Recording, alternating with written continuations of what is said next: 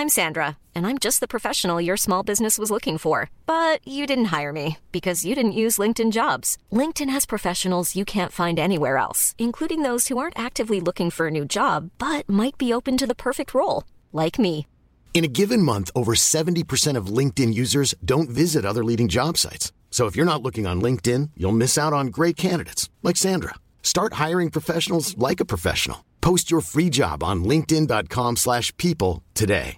Ryan Reynolds here from Mint Mobile. With the price of just about everything going up during inflation, we thought we'd bring our prices down. So to help us, we brought in a reverse auctioneer, which is apparently a thing. Mint Mobile Unlimited Premium Wireless. How to get 30, 30, bit to get 30, bit to get 20, 20, 20, bit to get 20, 20, bit to get 15, 15, 15, 15, just $15 a month? Sold! Give it a try at mintmobile.com/switch. $45 up front for 3 months plus taxes and fees. Promo rate for new customers for limited time. Unlimited more than 40 gigabytes per month. Slows full terms at mintmobile.com. Hello, everyone, and welcome to Podcast Horseman. Back in the 20s, we reviewed a very famous team.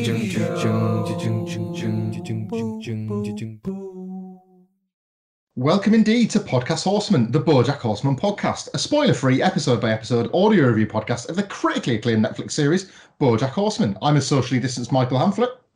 And I'm a socially distanced Adam Nicholas. And Michael, it is a brand new season of Podcast Horseman and BoJack Horseman we're moving into now. But regardless, it doesn't matter if it's season 1, 2, or 3, or 5 million.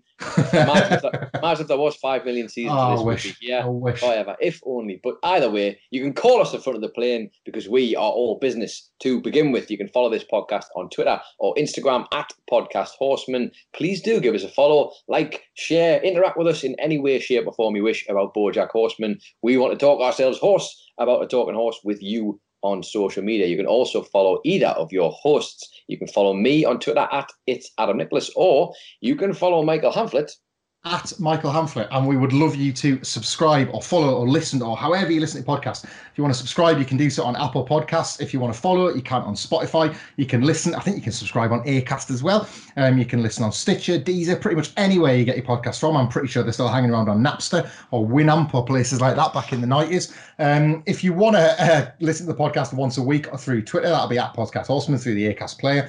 And later on in this episode, we will be inducting our latest member into the Hollywood Talk of Fame. Just a reminder, if you're new to season 3, if you want to leave us a 5-star review with some feedback written, it can be nasty, it can be nice, it can be comments, it can be questions, it can be absolutely anything. We will read out your feedback with the 5-star review and induct you into our Hollywood Talk of Fame. And as well as a new inductee, we will be going through a very special announcement about the Talk of Fame at the end of this episode. Hooray! Question mark? I guess we'll find out, but it's a brand new season, and with a brand new season, let's go to Netflix and get our synopsis for the first episode of season 3, which is called Start Spreading the News. Anna Spanakopoulos sends BoJack to New York to do interviews, and Todd tags along. Princess Carolyn tells Mr. Peanut Butter to get back to work, you naughty, naughty dog. It's a biggie. We come off the back of what feels like a long time ago now, the end of season 2, where everything was so right for BoJack professionally, but so hideously wrong personally due to the events of New Mexico. But BoJack is suppressing those in a cold open that finds him repeating lines such as "It's a dream come true" to endless interviews, because of course he is on the Secretariat promotion trail. He was promised by Anna Spanakopoulos that he was going to win an Oscar, so she has got him there well drilled going through the interview process. It's what you see on every film and TV show that you watch, where the film star is just going through the motions, asking the questions. We learn that he's in New York City. He's on his way to Chicago. He is joking, in inverted commas, about blowing his brains out because he's so bored of the questions. He's getting extremely sarcastic, but Anna is there to kind of guide him and to keep him on track. He gets questions such as, "What is it like to play Seabiscuit?" To which he responds to ask Tobey Maguire. And in one of the cutest little nods to something that comes up later in the episode, well, your last comeback was the BoJack Horseman show, to which he cuts off very quickly with a pass. He does not want to talk about whatever indeed the BoJack Horseman show was or is. There are repeated references from interviewers that horsing around absolutely sucked, which BoJack ardently defends, but he's stopped in his tracks by Anna, who tells him just not to bother doing that, saying, "Look, BoJack, you know I think the world of you, but I'm not going to mince my words. Horsing around was a piece of shit." And as always, we talk about hitting the credits with a thud, and Bojack getting his life's work, the thing that he was once the most proud of, suddenly knocked into a cocked hat as he tries to learn to be proud of this one instead, represents a big moment from TV star to movie star for Bojack, and that'll hit him again in another way later on in this episode. But Bojack on the junket, what did you make of that as a way to kick off the brand new season? It just felt so painfully true, this, didn't it? Like, we see, how many times will you see the nice, well-clipped top and tail of the interview where the star is talking about the show or that new film or whatever it is, but actually the reality of it is it's just sat in a hotel room doing the same interview over and over and over again. But I love the way they ended this particular cold open with the emphasis of maybe something we know already, even if we maybe don't agree with it, because we've, especially watching that Christmas special. But Horsing Around, Michael, was indeed a piece of shit. And it was also written by a hack writer who was also a piece of shit, R.I.P. Herb.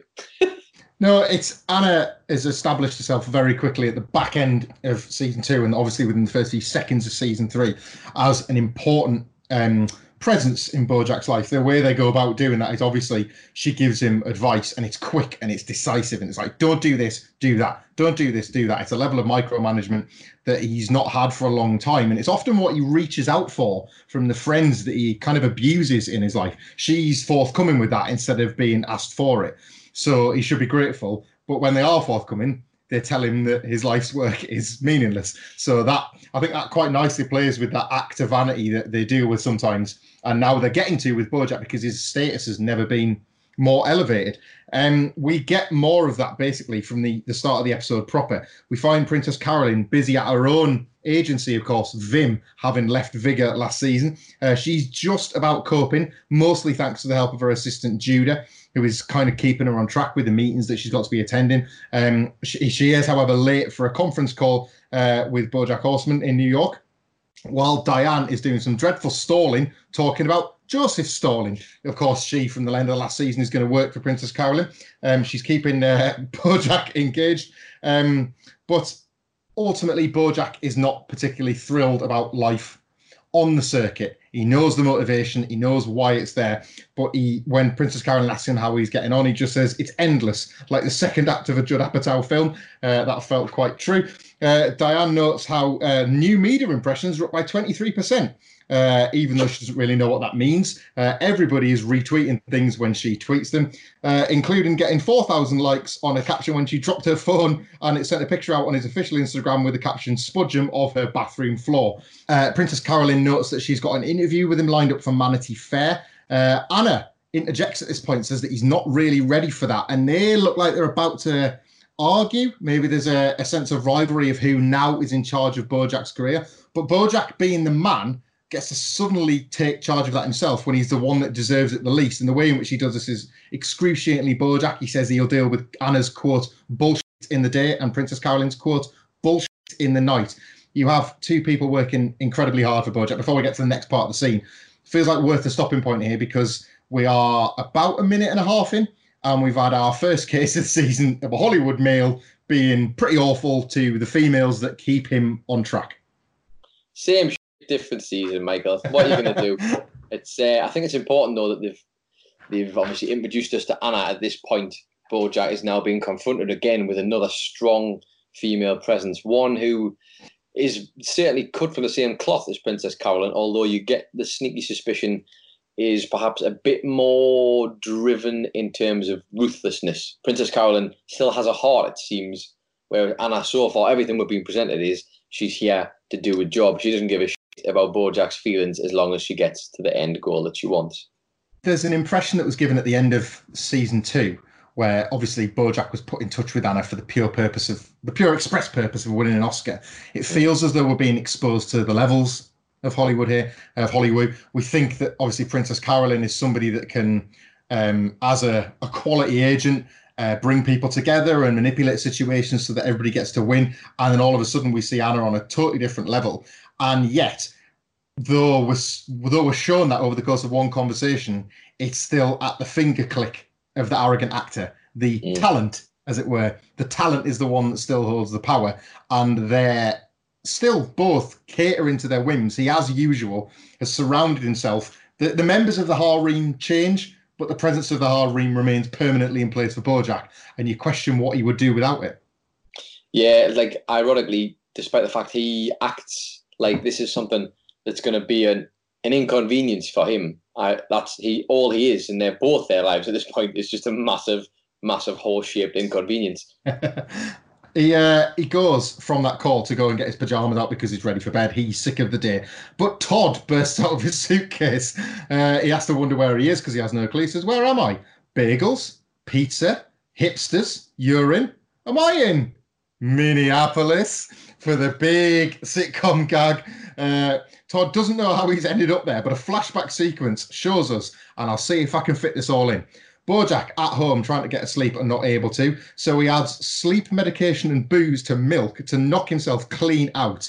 The very next morning comes through the sun rising up in the window. Todd adds that concoction to his cereal, which initially causes him to pass out, but then he goes on this massive bad trip off the back of it. He wears a cape and calls himself the Queen of Bojack's boat. The cape that he's wearing is now the Cape of Possibilities, although as he labels it that, he suddenly passes out on Bojack's bed, falls into the suitcase, clothes fall on top of him. Bojack throws more in last minute, and the case easily gets through customs at LAX airport. The security miss Todd.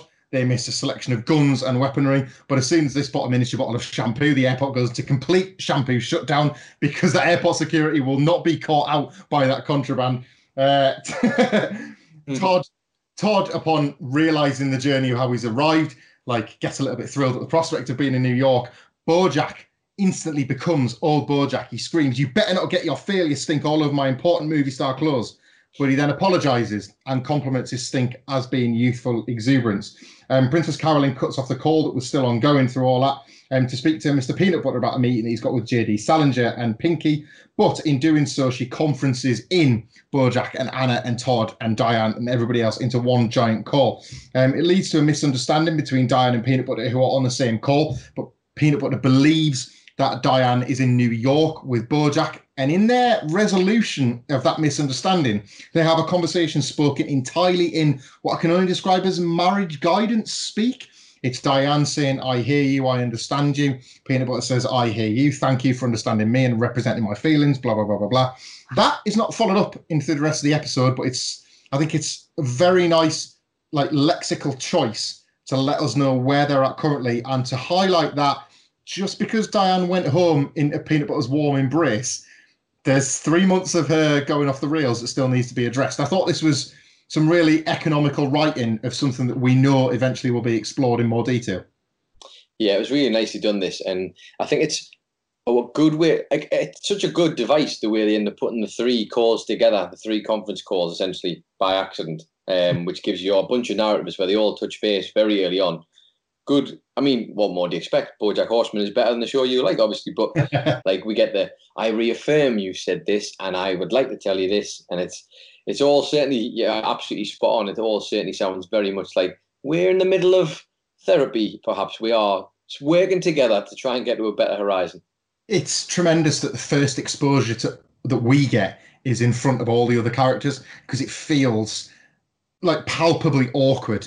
Every other character's eyes dart around the room slightly while Diane and Peanut Butter are having this chat across the country, across all of America. They're having this chat over the phone. But there's 7 or 8 people in this call, and all of them feel immensely awkward while they too are clued in that this husband and wife are trying to work through their problems.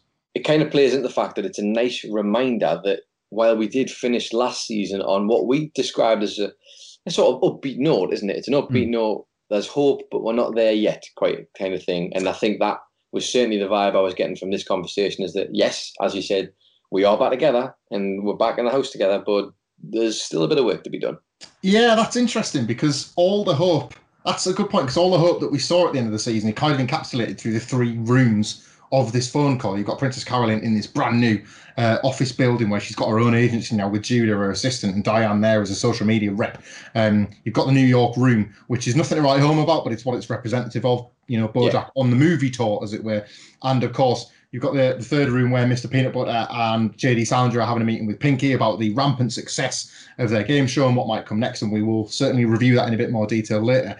But it's all hope that feels like it could all be dashed at any point. Everything is still, it's hope entirely constructed like a house of cards rather than anything solid. And that currently is kind of the state of dying of Mr. Peanut Butter. Peanut Butter's thrilled to, as usual, get his crossover with Bojack. He compliments his brilliant Instagram post, Spudgem, giving us our always wonderful classic Bojack moment for this particular episode. And there's a lovely moment, actually, where you catch them both with a certain level of success that there doesn't feel the need to be a competitive tone in the air of their conversation. They've not been necessarily coming together all that much lately, Bojack and Peanut Butter, so we've not seen those two comparative forms. We've always said how Bojack is the yin and Mr. Peanut Butter's yang, or vice versa, however you look at that. And yet in this case, at that very moment, neither of them feel the need to be the alpha, and that feels quite notable for how they've been in the past. Certainly when obviously we saw them confronting one another on the quiz show and how very nearly serious that got. This is, well, theoretically water under the bridge, other than the fact that Peanut Butter flared up at the prospect that Diane was with Bojack. It's all very messy and tricky and weird. Yep, and it's all very nicely alluded to in the most patient of ways, I think it's fair to say. The call wraps. Anna sends Todd for ice. And as Bojack jokes, don't get lost, Todd rounds the corner and instantly gets lost in a one-corridor hotel where he looks around and he suddenly speaks as if this one corridor hotel is the entire city of New York. We will get to that later. We see Bojack visiting the the tragedy of Greg King Lear, which is a marionette puppet portrayal of King Lear as told by a puppet, Greg Kinnear, controlled by Jill Pill. We have obviously heard a great deal about Jill Pill in season 2. We learn that she is a spider. She is a theatre director in New York, which is obviously, if you remember, the original reason why Bojack was potentially going to be pulled east. Things weren't looking particularly great for him, but this was a huge opportunity to work with Jill Pill. There is allusions to them having a working relationship in the past. And that's fleshed out a little bit when we see them go into a diner together. She asks him, and the implication is that they haven't met for several years with being on opposite coasts of America. And she asks him if he's talked to Cuddly Whiskers. Bojack notes that he's not really spoken to Cuddly Whiskers since the show was cancelled. Again, there are heavy allusions to this being related to this Bojack Horseman show that we continue to get little whispers of. She makes Bojack promise to see him when he gets back to LA because, in Jill Pill's words, he owes him one. So there again is another little clue maybe of something that Bojack has maybe left behind. Jill, I should point out, has got a tremendous flair for the dramatic in everything she does and asks. She orders some food where she insists that the chefs shout their hopes and dreams into it. Bojack notes here that all of this flair and all of this drama is Jill having been affected by New York, which, considering what we've just seen about Bojack, the man that left LA for 3 months and managed to break up an entire family living a normal life, is a little bit myopic of him not to realise, this city, the things it's done to you. I like the idea that Bojack, the actor, is so narrow-minded that he doesn't see what another city, even worse, has done to him. She offers him to be in a play where he's naked, covered in milk, but he says no. He wants Secretary as a legacy piece of work. He's no longer interested in producing something that challenges or asks question of his work. As he puts it, I'll be remembered. If I win an Oscar, I'll be remembered. Jill tries to get him to think beyond that Oscar, the mentality of what's next or what's still to come, and he won't really even entertain that. Yeah, he seems afraid of the prospect, doesn't he? I found it interesting that when he starts to discuss that, he just starts to discuss the thing about, he'll be remembered, he'll get the Oscar, but she keeps asking him, yeah, but then what? And then what? And he seems like wildly uncomfortable with the notion of anything past that point, doesn't he? Like at the minute, as we kind of got alluded to at the end of season 2, he's getting back on the horse, if you will, because he's getting back up. He has no other real option. He kind of just has to go along with this now. He's there for the ride. That's the thing. Even though there's a whole other bunch of personal stuff going on, obviously, that he's just not resolved at all to this point from the end of the last season. That's his thing, isn't it? It's the thing he's going to chase, a quite literal trophy that he's going to chase. And after that, he doesn't know because he's terrified.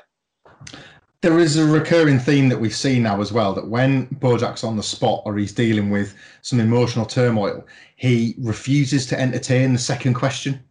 So somebody will say, and in this case, it's about the Oscar, obviously, you know, like, what do you want or what do you want to be? And he has one flat answer because in that moment it makes sense, but he will not even contribute to a conversation about, yeah, but we've seen him have this conversation in the flashback sequence with his mother. It's happened with Diane before, and he just can't think beyond that point, either because he's terrified of the prospect, either because he just isn't built to cope with the prospect that there might be responsibilities and other emotions that he'll face after this next big thing.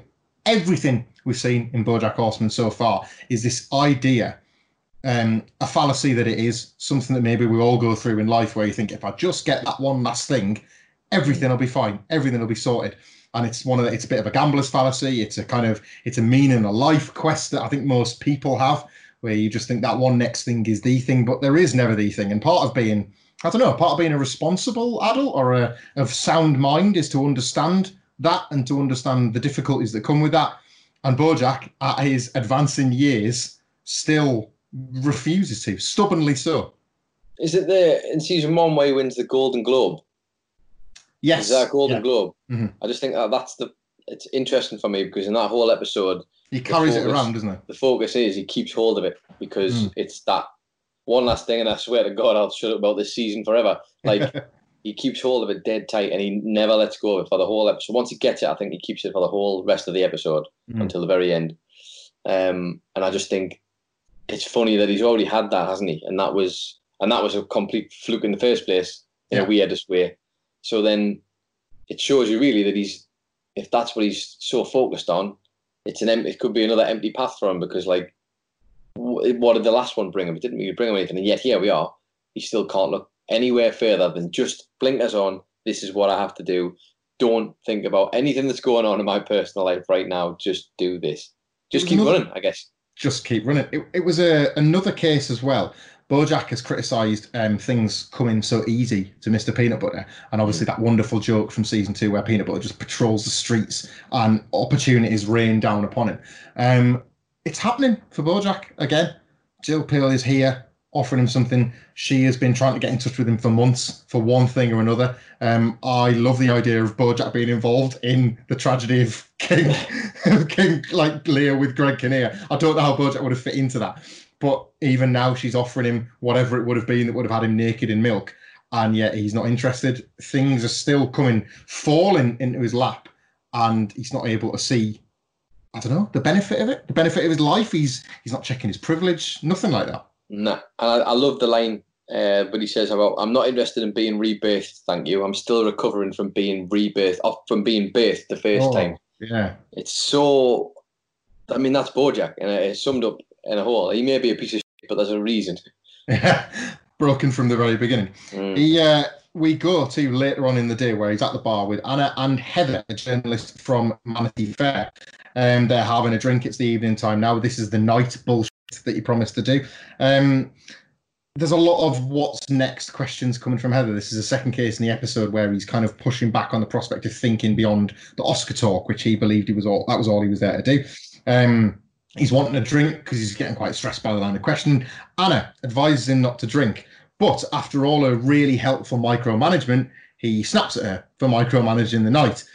So she leaves him to it for the night. He orders several drinks and they drink and flirt. And sure enough, they end up back at his hotel ready to have sex. We've not seen any of the escalation beyond the drinks at the bar, but the implication was there from the beginning.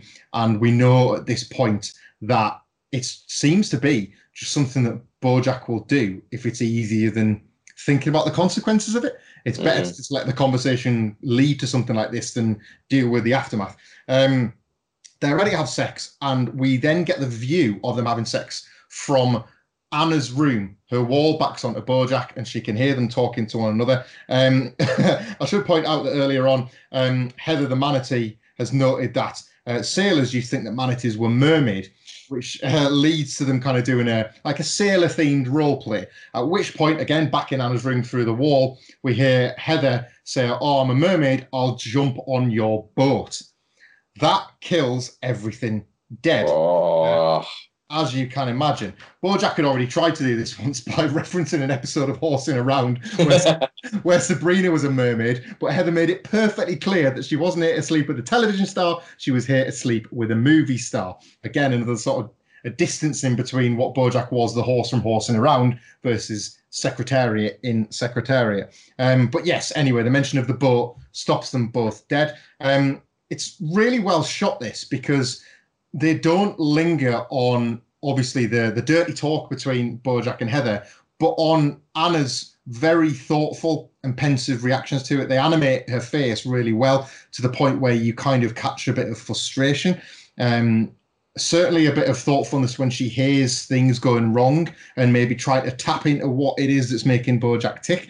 Her thoughts perhaps on them crossing a line between journalist and interviewee and what that might do for his Oscar buzz. And maybe even a little bit of jealousy because she's developed a quick closeness to Bojack as well. There's a lot really well expressed, I think, through Anna's face on the other side of that wall. But back to Bojack and Heather.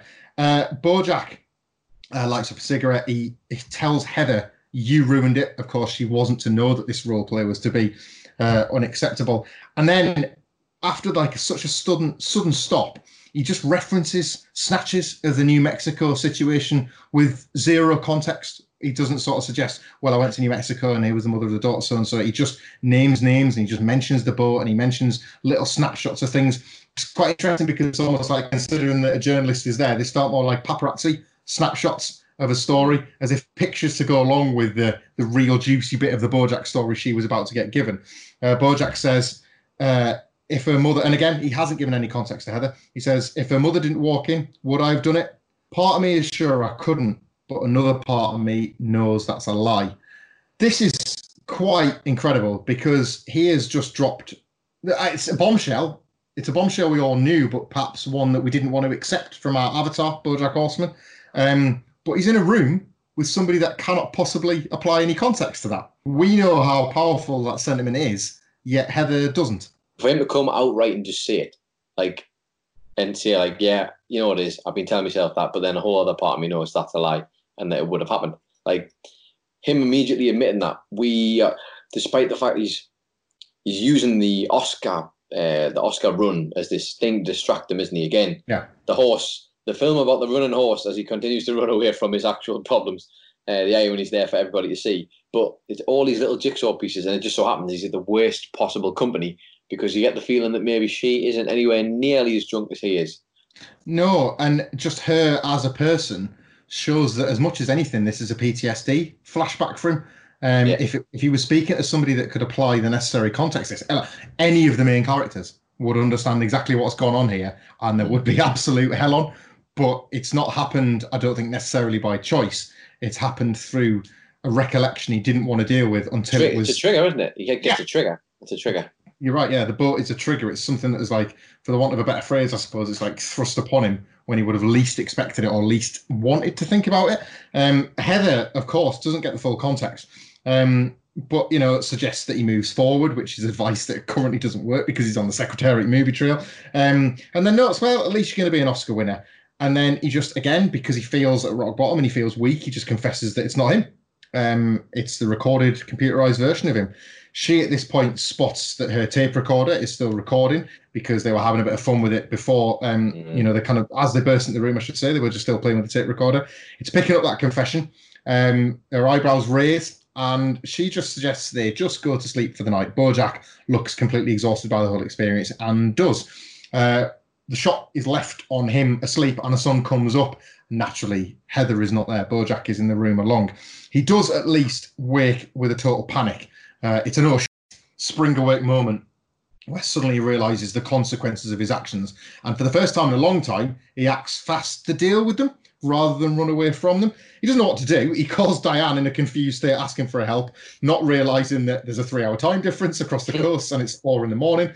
There's a lovely little moment where 3/4 asleep, Mr. Peanut Butter hears that Di's on the phone to Bojack and he kind of half asleep goes, "Oh, is that Bojack Horseman? Is this a crossover episode?" And then just goes back to sleep again because that's just hardwired into him at this point.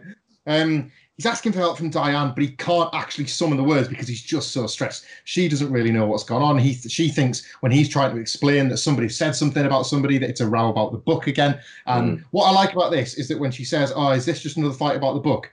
She's reached a point now where that's trivial conversation between the two. And I think considering how big that was in season 1 and season 2, it shows how their relationship has developed from all that time she spent with him in the house, for all the conversations they've thrashed out about this goddamn book. The thing that made him, that he still won't accept, is the reason why so many doors were kicked open for him. She's now found a way to just find peace with the fact that he might ring her up in the middle of the night to bollock her about the book. He tells her that she sucks, but then he apologises. A nice mirror in there. Again, we talk about the high note of season 1. Something Bojack is trying to do is be better. He's an arsehole. He's a piece of shit. But he's trying to look at the people he values in his life and be better around them. There is an instant abuse of Todd followed by an instant apology and retraction. The exact same things happens with Diana. So she sucks. Your wife is bullshit. So she sucks. But Lady apologises, admits it's just because of the stress, and hangs up. So again, it's a situation where Diane doesn't have to put the phone down and think, what the hell's that? What have I done? Because Bojack's at least tried to clear the decks a little bit there. Speaking of clearing the decks, he knocks onto Anna's door, who says straight away when he answers the door, "I'm aware of the situation and I'm handling it."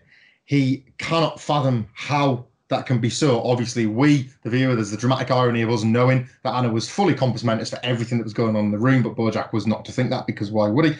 Nor why would he think that as good as she is, she could be that good? She doesn't allude to how she's managed to apparently handle it, but it's cool. She's got it, and she'll see him at the screening. It really is as simple as that. Before we get to the screening, it's just that particular scene, and at the screening, Anna just says that she took care of the problem and there is no more conversation on this.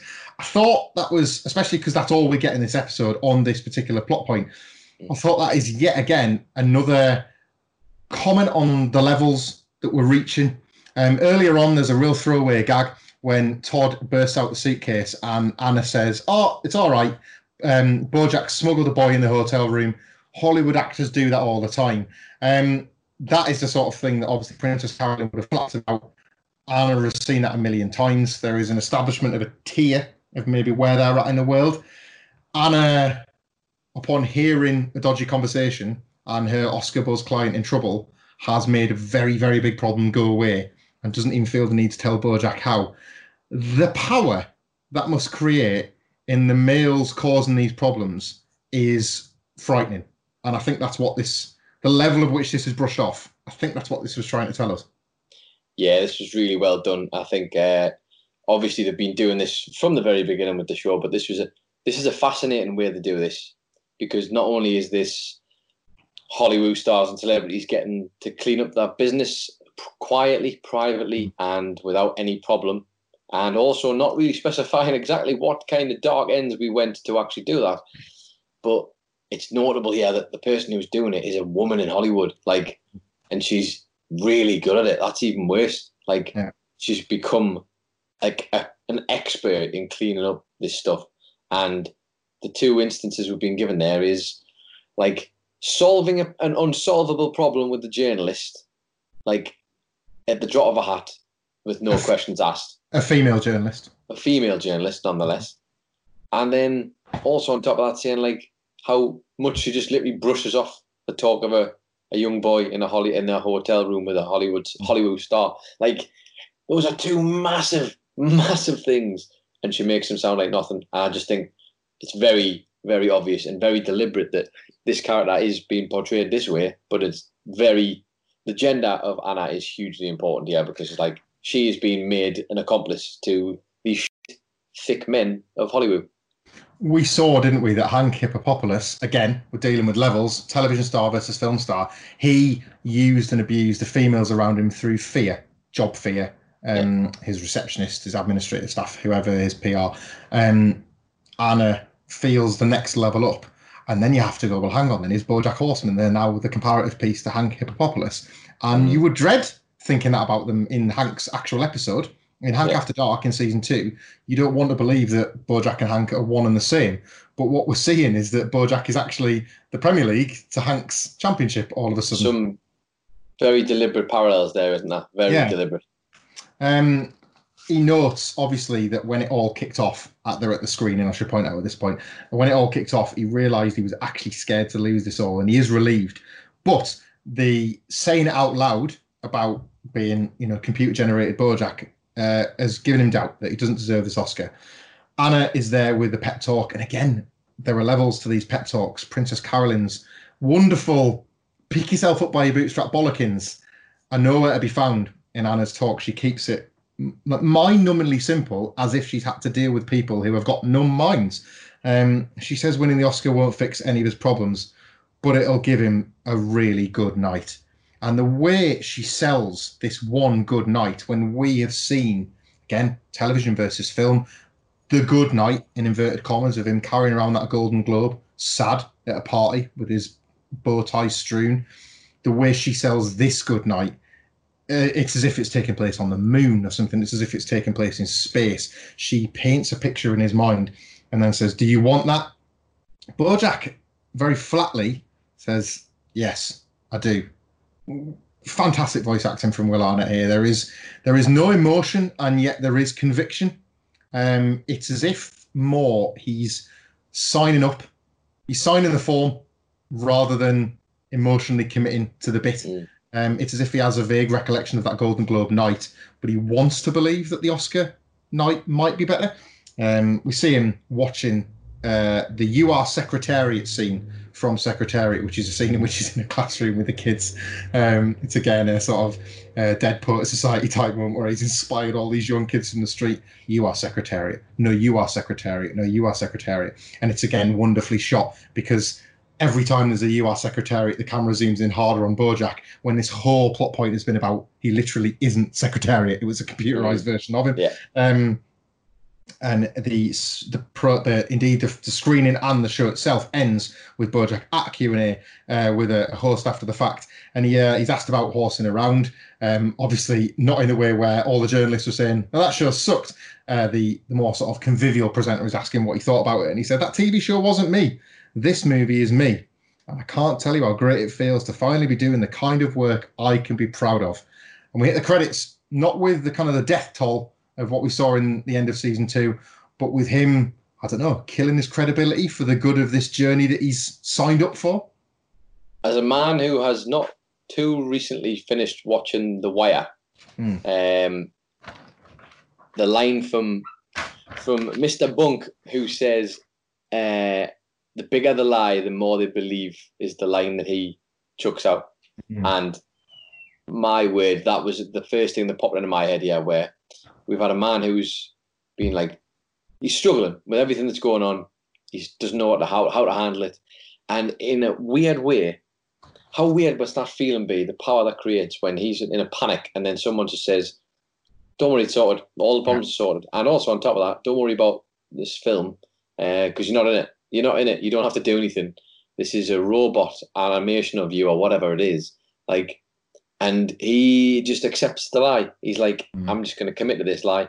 And it's kind of heartbreaking, this, isn't it? Him saying, like, horsing around wasn't me. It definitely is him. That's exactly him.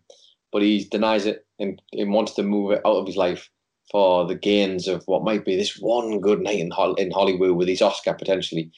And I just kind of feel like really sad for him because he's got nothing else, has he? This is it. Like, that's why he has to accept it, because everything else is either too difficult for him to handle or it doesn't end well. And I just think he's just having to take the lesser of the evils. And make no mistake about it, Anna Spanakopoulos so far has given off vibes of being a very capable devil. When you're ready to pop the question, the last thing you want to do is second-guess the ring. At BlueNile.com, you can design a one-of-a-kind ring with the ease and convenience of shopping online. Choose your diamond and setting. When you find the one, you'll get it delivered right to your door. Go to BlueNile.com and use promo code LISTEN to get $50 off your purchase of $500 or more. That's code LISTEN at BlueNile.com for $50 off your purchase. BlueNile.com, code LISTEN. There's never been a faster or easier way to start your weight loss journey than with PlushCare. PlushCare accepts most insurance plans and gives you online access to board-certified physicians who can prescribe FDA-approved weight loss medications like Wegovy and Zepbound for those who qualify. Take charge of your health and speak with a board-certified physician about a weight loss plan that's right for you. Get started today at plushcare.com/weight loss. That's plushcare.com/weight loss. plushcare.com/weight loss. Millions of people have lost weight with personalized plans from Noom. Like Evan, who can't stand salads and still lost 50 pounds.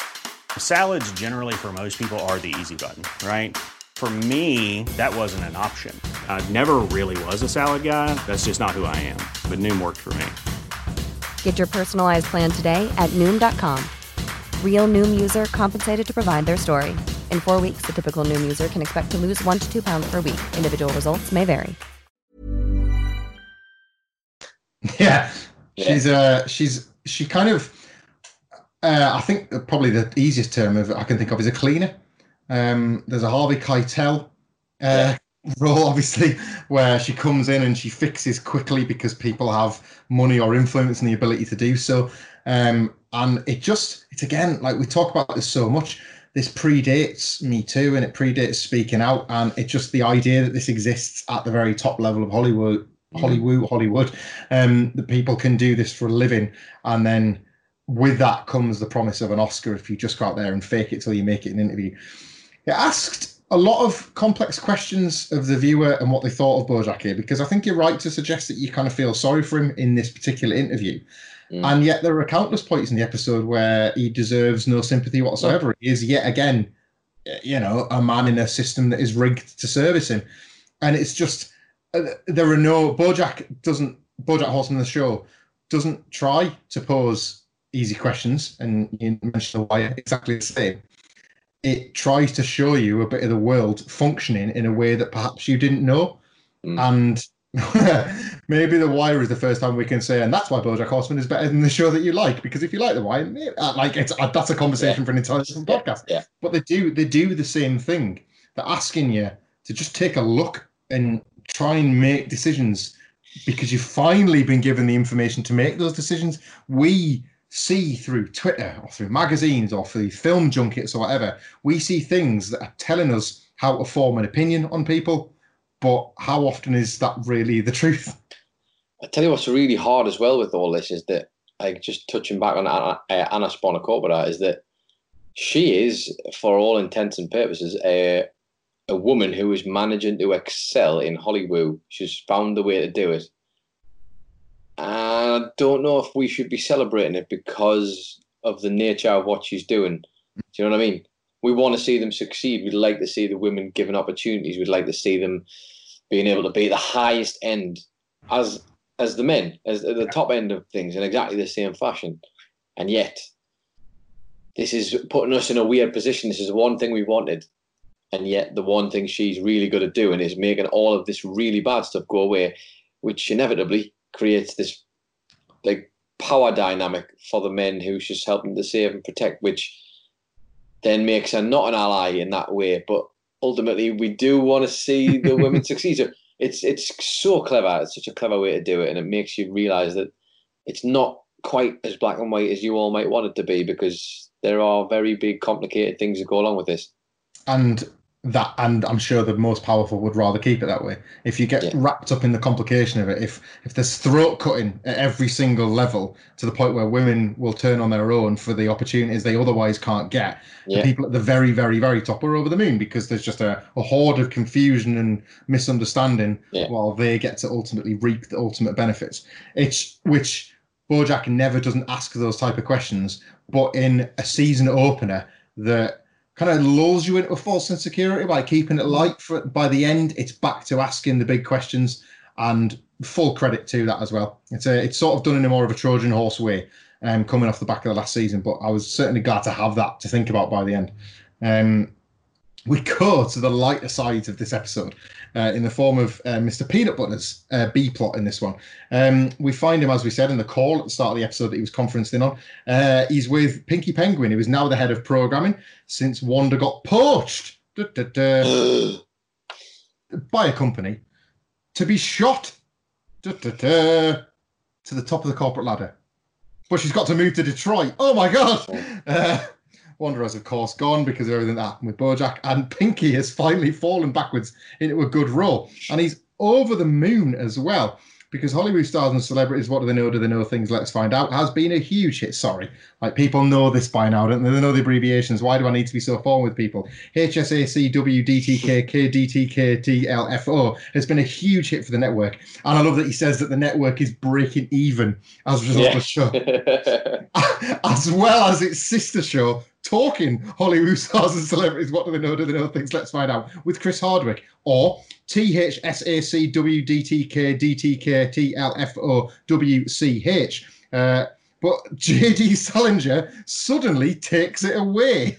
As it turns out, the title of the show was his modus operandi.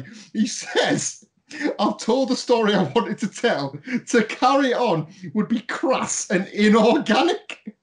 He was literally wanting to find out Hollywood Stars and Celebrities know. Do they know things? Let's find out. And he found out. So why carry the show on?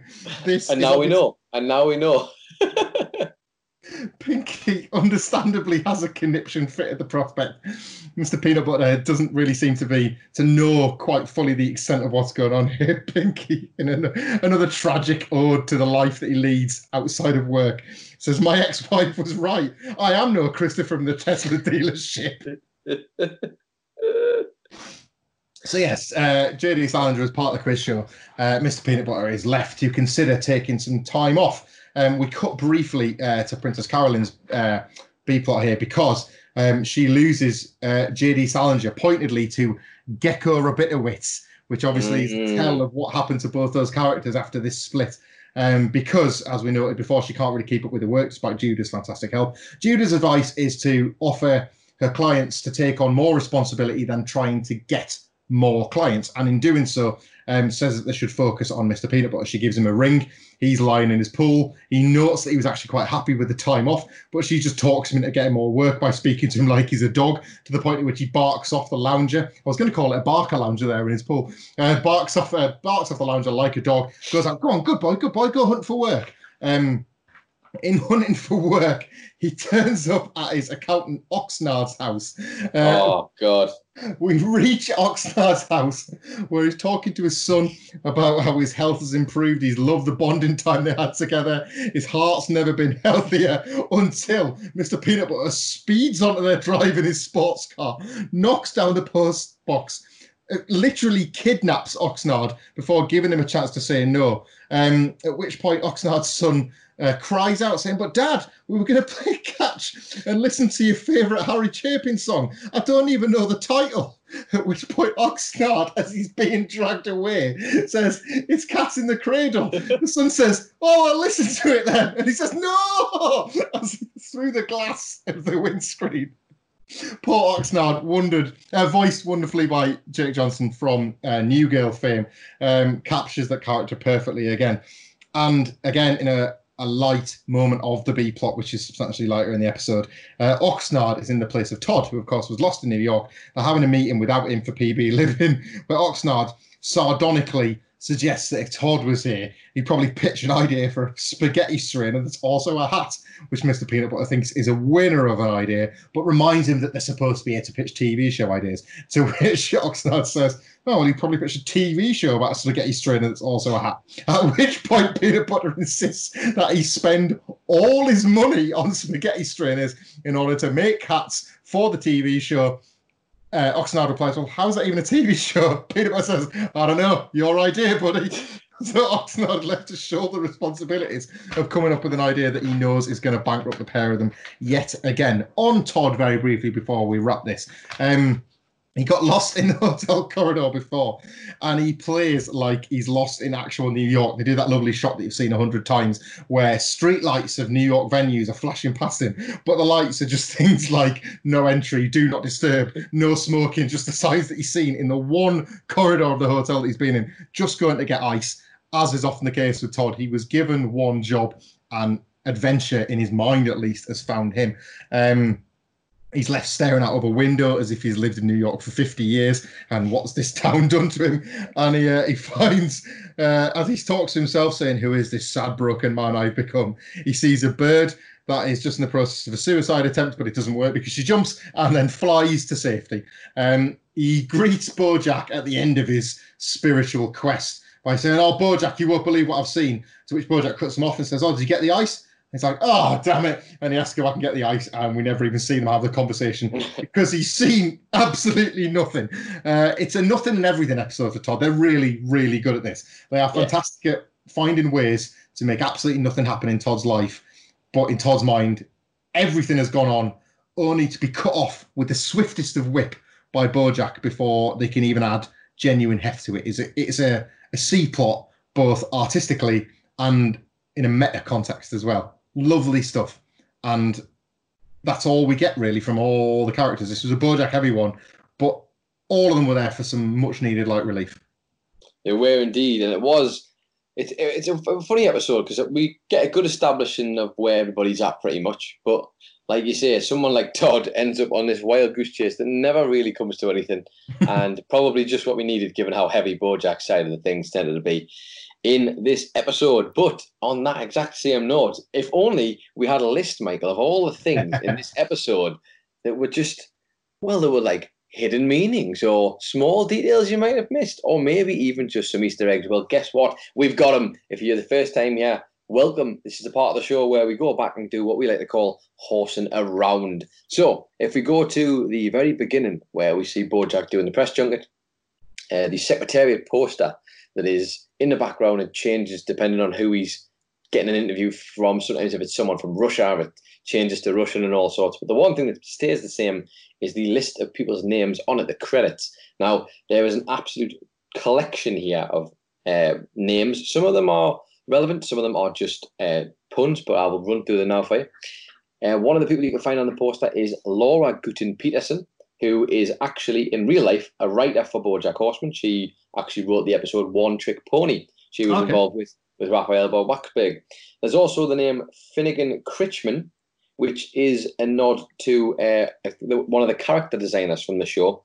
I have actually forgotten to write down the name. Critchman is the surname that it is, but it's not his full proper name. It's just Critchman, just the surname. We've also got Lucy Dog spelled Dogge, which, I'll be honest, I think it's just a dog pun, but also the way they've spelled her surname is the German word for mastiff, which is, of course, a type of dog. Okay. We got D.P. Crandall, which is another representation of these where they've used surnames. So the actual person it is in reference to is Max Crandall, who was the second assistant editor on the episode Hank After Dark. There's also Brando B. Terrierton, which, as we all know, a terrier is a dog, Michael. So just another dog in there. And we also have, speaking of dogs, we have Indy Hannawalt, who is, in fact, or I hope is, or certainly was, the real-life dog of Lisa Hannawalt. So nice. Actually the dog's name. And in a quick flip of that, we also get the name Musef J. Katz. Katz spelled K-A-T-T-Z. And it's just because it sounds like a cat, Michael. And meow, pretty much. There's also a nod to someone called Oliver Hollingsworth, which is a reference to, or could be either or, Mike Hollingsworth, which is a big name for BoJack Horseman. It's the supervising director of the whole show. And also Anna Hollingsworth, his partner, I assume his partner, I apologize if I got that wrong, but I think that's the case, who is the animation director, or one of the animation directors for the show. There are two other names, Wilfred Hunter and Ace Frank, but I don't think I have anything for them. I think they're just there. Shout outs if you do have any suggestions at Podcast Horseman, send them to us. If we go through the opening credits, we've had a few changes now. Brand new season brings brand new credits. Instead of the set of Secretariat, which it used to be, where they were filming it, it's now been swapped out and we're at the premiere of Secretariat. And there's a few things, if you really slow it down, you can pick out at the back. You can see the bird paparazzi who we've seen since season 1. They're on the red carpet taking pictures of everybody. There's a Ryan Seacrest type there trying to grab an interview with someone. Anna Spanakopoulos and Princess Carolyn, the two key female figures you'd probably see in BoJack's life, are front and centre, the ones closest to him. Both on their phones doing their busy work, because of course they are. In the background, you'll also see Diana, Mr. Peanut Butter, are walking the red carpet. Judah, who is, of course, the new assistant of Princess Carolyn, what introduced to this season, can also be spotted there. And there's an incredible bit where Todd is getting his picture taken on the red carpet. And actually, the flash causes him to fall over, and he flips over one of the velvet ropes that you see and ends up on his backside, which I just thought was great. And interestingly enough, the TV in the next scene at the house party that you always see that's going on in Bojack's house, last season it was Sebastian Sinclair who was on the TV screen. Now there's a screen, it's Tom Gumbo Jumbo sitting down having a conversation with Christina Aquafina. I got that wrong. Sextina Aquafina. So who knows if that'll come into play or not, Michael? We'll have to wait and see. We go to Vim Offices, which is the brand new offices of Princess Carolyn. Just a quick one, there's an octopus PA there, personal assistant, who was just dishing out a bunch of coffees because they've got enough of all the tentacles and manages to see everybody gets their coffees nice and quick. If we go into Princess Carolyn's office, though, when we're there, quite a few things, yeah. Mostly cat-centric, I would imagine, as you can probably guess. Her screensaver is a ball of wool just bouncing back and forward around the screen, which I thought was a nice touch. And on her desk, much like in her house, there's a list of books that she has on the side there. And I'll just run through some of them for you here now. We have A Tale of Two Kitties, which is, of course, a reference to Charles Dickens's A Tale of Two Cities. There's Romeo and Juliet, which a nice twist on that. We get Purity instead of Purity, which is a real book by Jonathan Franzen. We also get Burmese Days, which is a nod to the George Orwell novel Burmese Days. There's a real life book called Consider the Lobster by David Foster Wallace, which is a real book, and that is listed on the thing. David Wallace, though, made me think of David Wallace from The Office, which I thought was there's also the Big Book of Pajamas, which, if you do the math, Michael, a la The Cat's Pajamas. Very good. I like that. Sense. Yeah. There's also The Colour Purple, but purple spelled with 2 R's, purple, which, of course, is the book by Alice Walker.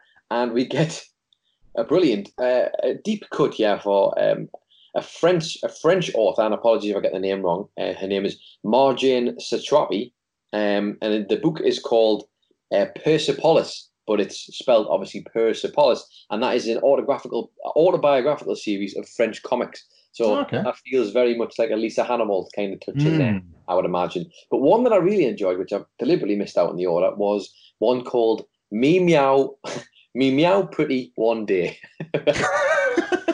which sounds ridiculous enough, but the book that it is actually based off is called Me Talk Pretty One Day, and the writer of that book, Michael, is one David Sedaris, who is, of course, the brother of Amy Sedaris, who is fantastic of Princess Carolyn. So a nice little nod there. Brilliant.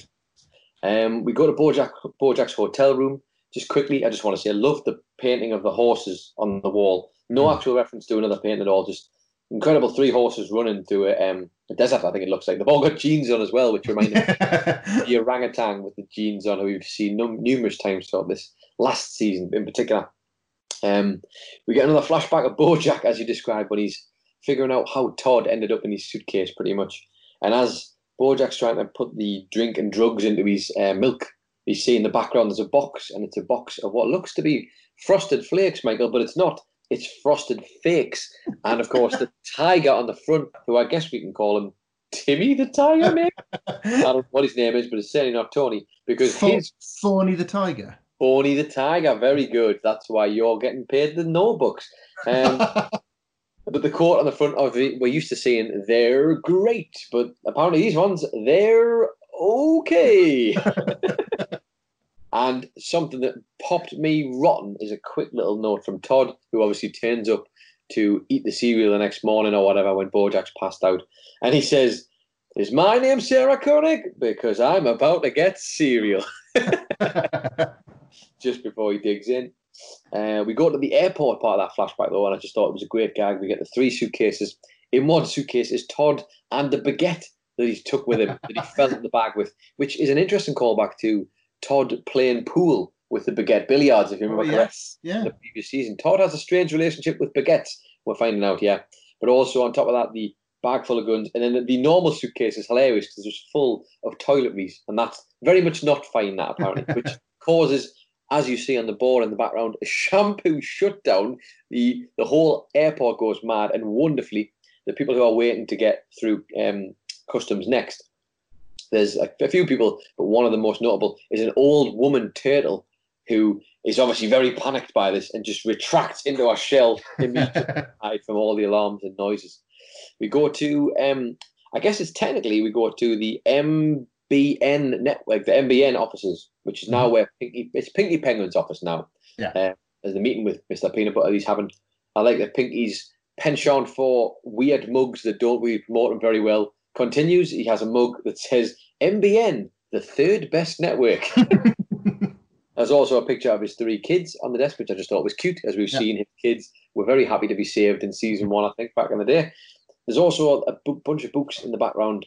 There's a bunch of scripts that are held together by 2 bookends. Those bookends are, of course, held together by 2 props from the Swamp Monsters of Malibu, which was the failed franchise that Pinky tried to launch. Very good. For Penguin Publishing. And on top of that, wedged inside of that pile of scripts is 1 copy of One Trick Pony, the book that saved his life. And we also, as you mentioned, get our first notable, I think, classic Bojack from Mr. Peanut Butter, who just backs up the fact that you're doing the Lord's work, I think. Another lovely bit from Todd here, quick one-liner in Bojack's hotel room. He says, well, as Carrie from Sex and the City might say, I'm Carrie. Which is so stupid, and yet it's probably one of my favourite lines in this episode. We then cut to an undisclosed street in New York. You'll see a couple of gags outside of the place that Jill Pill's play is on. There's a cockroach who's just looking in the bins, a cockroach person, of course, who then just dives straight into one of the bins because of something to look of.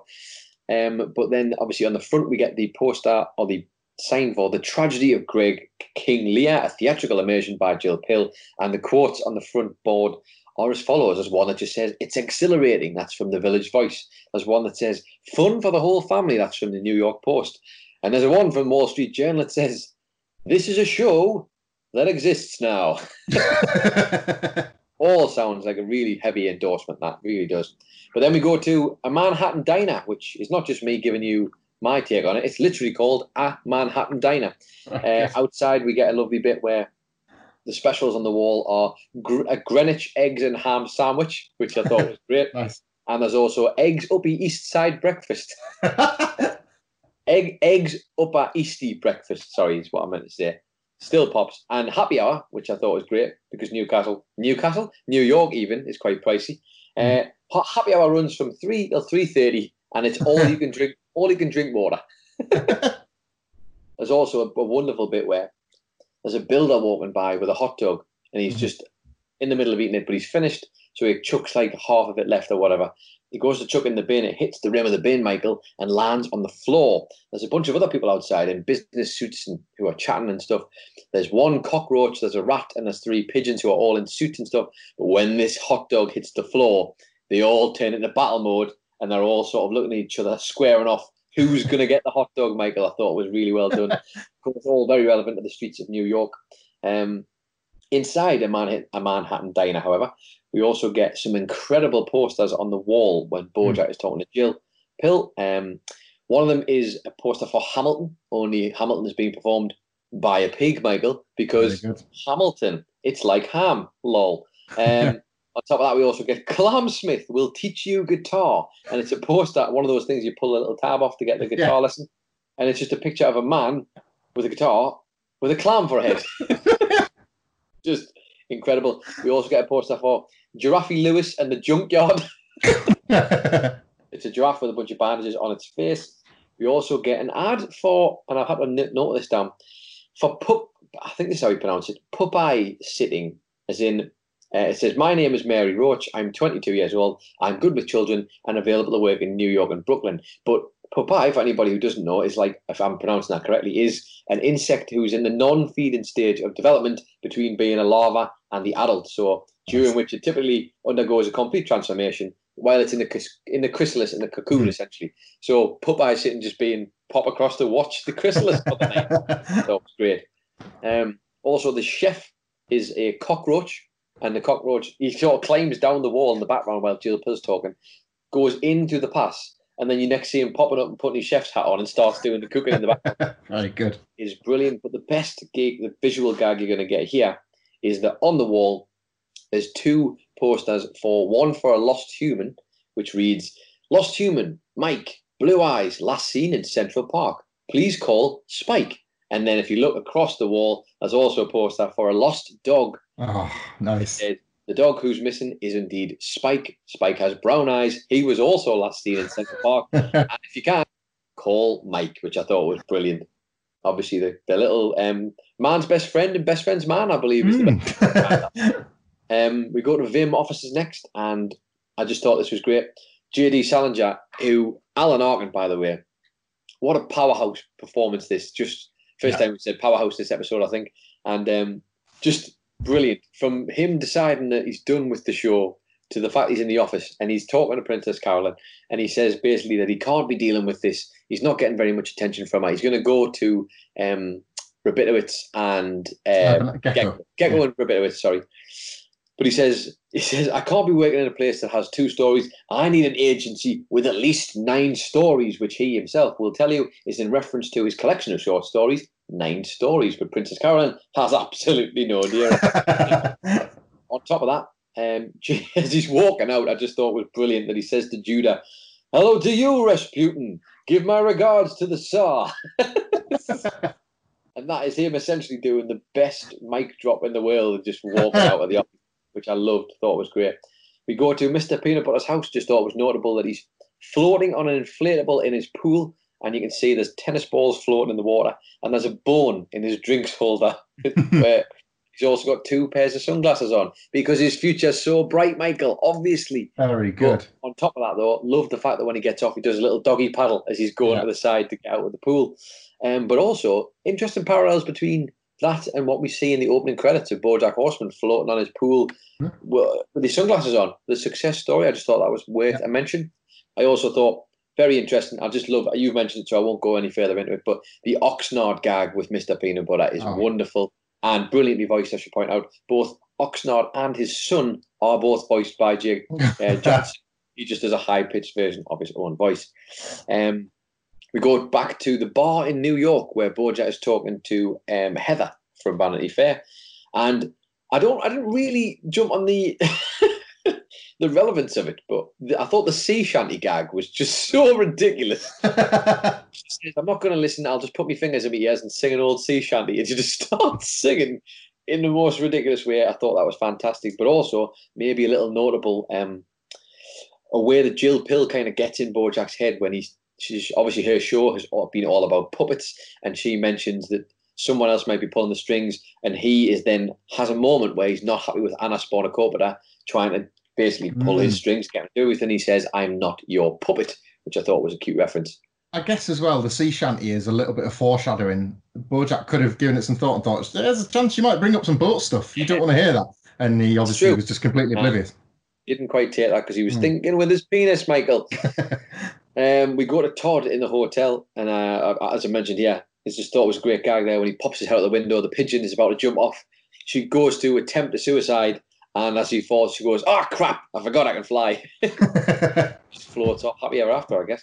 And finally, we have the Secretariat screening. Just a little nod at the end there. You mentioned some interviewer who's interviewing BoJack Horseman. Well, it actually happens to be a real life film critic, Elvis Mitchell, who is the one who is the famous American film critic who was interviewing BoJack there and getting all the goss from him regarding Secretariat. So that has been all of your horsing around for the first episode of season 3. Hope you haven't fallen asleep yet, but if you have, let's wake up, because just in case you think we're done, you are wrong, because we have one last thing, and then we swear to God we'll shut up about this podcast forever. Michael, would you like to go first? I always end up saying yes to this question, don't I? You do. So I'll flip it this week for the start of season 3. Would you like to go first this time? No, I want you to now. Okay, yes, I'll go first. I will go first, because this one I just thought was interesting, and it kind of fits perfectly with the obscene and obnoxious naming that we've given this particular segment of the podcast. We're not the only ones, though, Michael, because on that poster of Secretariat, I said there was a bunch of names, and I did deliberately miss one off, so someone might have been shouting saying, "Hey, one of the names on there was Henry Darja," which you may ring any bells. It probably doesn't, though. Henry Darger is a real life person, not a fake name, and they were an American writer, novelist, and artist. But as I did a little bit of digging on the Wikipedia, this struck me as being a fascinating inclusion into this, and I don't know why they've done it per se, but you'll understand why. I think it fits in perfectly with one last thing, and then I swear to God we'll show about this podcast forever. Because Henry Darger has become famous, as Wikipedia will tell you, for his posthumously discovered 15,145-page single-spaced fantasy manuscript, which is called The Story of the Vivian Girls in what is known as the realms of the unreal of the Glandeco-Anglinian war storm caused by the child slave rebellion. What? And not only that, Michael, but along with that, all those words and that huge, obnoxious title is apparently was found several hundred drawings and watercolor paintings that were to illustrate the story as well. These were all discovered after he passed away. Nobody knew any of this was even in existence. But now the man has risen to some fame for this ridiculous whole, I don't know, back catalogue of work that nobody ever seen until obviously passed away, which I just thought was a fascinating little tidbit of trivia there. And what a thing to be pulled out from an episode of BoJack Horseman as well. I'm glad you went first, actually, because my one last thing is to read the entire book. So settle in, and I'll get us started now. I believe the manuscript you're referring to is The Story of the Vivian Girls in what is known as the realms of the unreal of the Glandeco-Anglinian war storm caused by the child slave rebellion. Was that the one? Or as it's abbreviated to, TSOTVGINWKASTROTUOTGLA. I've made that mistake. WRS. Who cares anymore? I've lost it. It's gone. I tried. I put an attempt. There you go. Oh, that does. Your very noble attempt there to abbreviate that does take me to mine. It's just a little one. I thought it was. You've alluded to it actually in the wonderful acting performance vocally, but what a fitting farewell for J.D. Salinger. Out of nowhere as well, but in a way that makes sense. He was found in a bike shop alive, which is just a funny, cute BoJack Horseman. But is a man with work behind him, not something fake, not something that is like, it's not a house, that has no foundations. Like J.D. Salinger was something real. And yes, we kind of laughed and joked that he suddenly took this game show very seriously when he was in that hot seat. It was as if he'd become the director of the Truman Show or something like that. He finally found his whole world. But the interview, or the meeting, should I say, at the end, vindicates that. His last meeting, the idea that he wants to cancel the show, shows that all along he was being credible. He was the exact author he always was. He was the exact artist he always was. And I love that just any time that the fake veneer, the bubble of Hollywood is popped by somebody that actually cares about the art. Yeah. We couldn't see that Hollywood stars and celebrities was his art, but he did. And he saw it through, and he left. And I just thought that was like a sharp dart of reality that pops the bubble. And of all the people to do it, why would it not be famed, renowned author J.D. Salinger? J.D. Salinger leaves the room spitting masters, spitting darts faster. Shut up, you're the driver. He's the passenger, Michael, in case you were worried about it. But I have to say, his work was good, Michael, but it wasn't quite a 15,145-page manuscript, was it? Let's be honest. But yes, a brilliant performance from Alan Arkin. And again, J.D. Salinger somehow managing to steal quite a lot of the scenes he was in this episode, in an episode full of show stealers, I guess, in general. But we have rambled on for quite some time now, so let me just jump ahead to our last little bits of plugging, because, we need some support. We need your support. We like interacting with everybody. So if you've enjoyed what you've heard, and maybe you haven't already, please do give us a like, share, follow. You can find us on social media. You can follow Podcast Horseman at Podcast Horseman on both Twitter and Instagram. Please keep interacting with us the way you have. If you have any questions about the seasons that we've covered so far, you feel free to ask them. We won't obviously be able to ask stuff that would spoil anything for anybody else who might be on that feed, but we love to hear any of your questions and just basically have the discourse, because we love talking ourselves hoarse about a talking horse. You can find me on Twitter if you'd like to do that at It's Adam Nicholas, or you can find Michael Hamflett at Michael Hamflett. You can subscribe to the podcast. We would love you to subscribe on Apple Podcasts. You can follow along on Spotify. You can listen on Acast, on Stitcher, everywhere you get your podcasts. The subscribe would be absolutely fantastic, as would the reviews and all that sort of thing, as every podcast you've ever listened to. Gets us up charts, gets more people to listen to it. And as Nicholas points out, we love building the community. And just before we induct our latest member into the Hollywood Talk of Fame, you may remember I said there was a big announcement about the Hall of Fame at the start of this podcast. We have opened the doors. There will be a new way to get yourself inducted into the Hall of Fame. Obviously, if you're listening for the first time, if you want to leave us a 5-star review with a few words, they can be nasty, they can be nice, they can be comments, they can be questions, they can be jokes, they can be references, whatever. We will read it out on the show with that 5-star review. You will get a name check and you will get your own star on our personal Hollywood Talk of Fame through our social media channels. But the podcast will go up on Friday on that Acast link on Twitter. And if you retweet that link for us every Friday, you will be entered into a draw once a week to get your own star on the Hollywood Talk of Fame. You are eligible if you already have a star. We will give you another one. We will fancy it up. We will pretty it up because you're a 2-timer or a 3-timer or whatever. Yes, every retweet will go into a draw once a week. So when you see that Podcast Horseman link on Twitter on a Friday, which drops every week, give that a retweet, get that shared, get the community growing, and you too could find yourself entering into the Hollywood Talk of Fame. Just like Danny Jones, who left us some feedback saying 5-star review.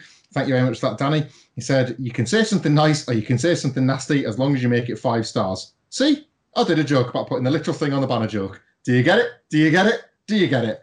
We get it, Danny Jones, and we are grateful for it. Thank you very much for your 5-star review. Your star on your Hollywood Talk of Fame will be coming to you through the socials in the near future. And to reiterate, there will be a new way to find your own star there. Any retweets that we get will be entered into a draw. We will pick one at random, and you too could be joining the list of illustrious members of our wonderful Hollywood Talk of Fame, to be found beautifully curated by Adam Nicholas on our official Podcast Horseman Instagram feed. Indeed, and if you're really lucky, I haven't decided yet. I am not the quickest with the old Instagram Hollywood Talk of Fame stars. I will admit that. I'll happily put my hands up, but I might just make any of the ones who come from retweets that we get, I might make them a little bit different. Might give the star maybe a different colour or a little bit of something. So I might change it up just to make it interesting, because it would be nice if you got more than just the same old star. But either way, any help we can get with the podcast is appreciated, and that is a great way to show your support if you don't indeed have the access to iTunes to give the 5-star reviews. Anyway, enough of my talking. Let's take some words from Netflix synopsis for the next episode of Podcast Horseman, and the next episode indeed of BoJack Horseman, which is season 3, episode 2. Michael, the mystery is about to be solved, I think, because this episode is called The BoJack Horseman Show. In 2007, Princess Carolyn finds a new project for BoJack. Diane meets Mr. Peanut Butter at the coffee shop where she works, and Todd kisses a girl. What? Exciting times. It sounds exciting. I hope he's not going to be serial for that. He needs to be switched on and serious and getting in his game. But with that said, that is everything for this week on Podcast Horseman. Thank you as always for listening. I have been Adam Nicholas. I've been Michael Hamflett. And this has been Podcast Horseman.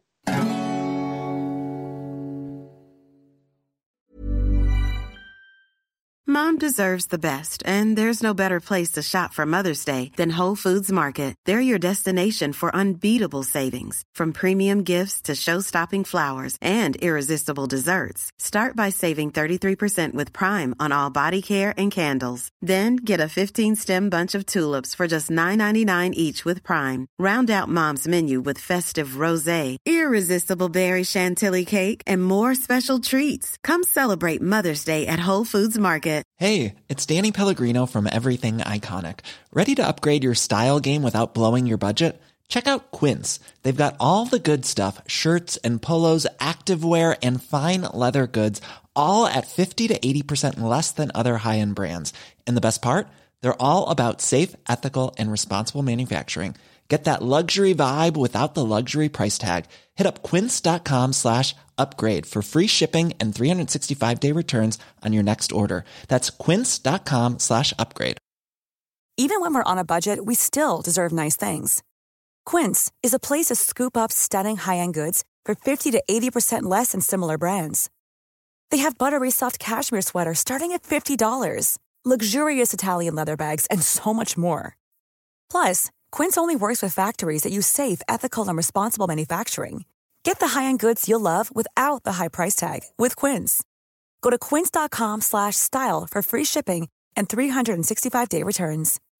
When you need mealtime inspiration, it's worth shopping Kroger, where you'll find over 30,000 mouth-watering choices that excite your inner foodie. And no matter what tasty choice you make, you'll enjoy our everyday low prices, plus extra ways to save, like digital coupons worth over $600 each week. You can also save up to $1 off per gallon at the pump with fuel points. More savings and more inspiring flavors make shopping Kroger worth it every time. Kroger, fresh for everyone. Fuel restrictions apply.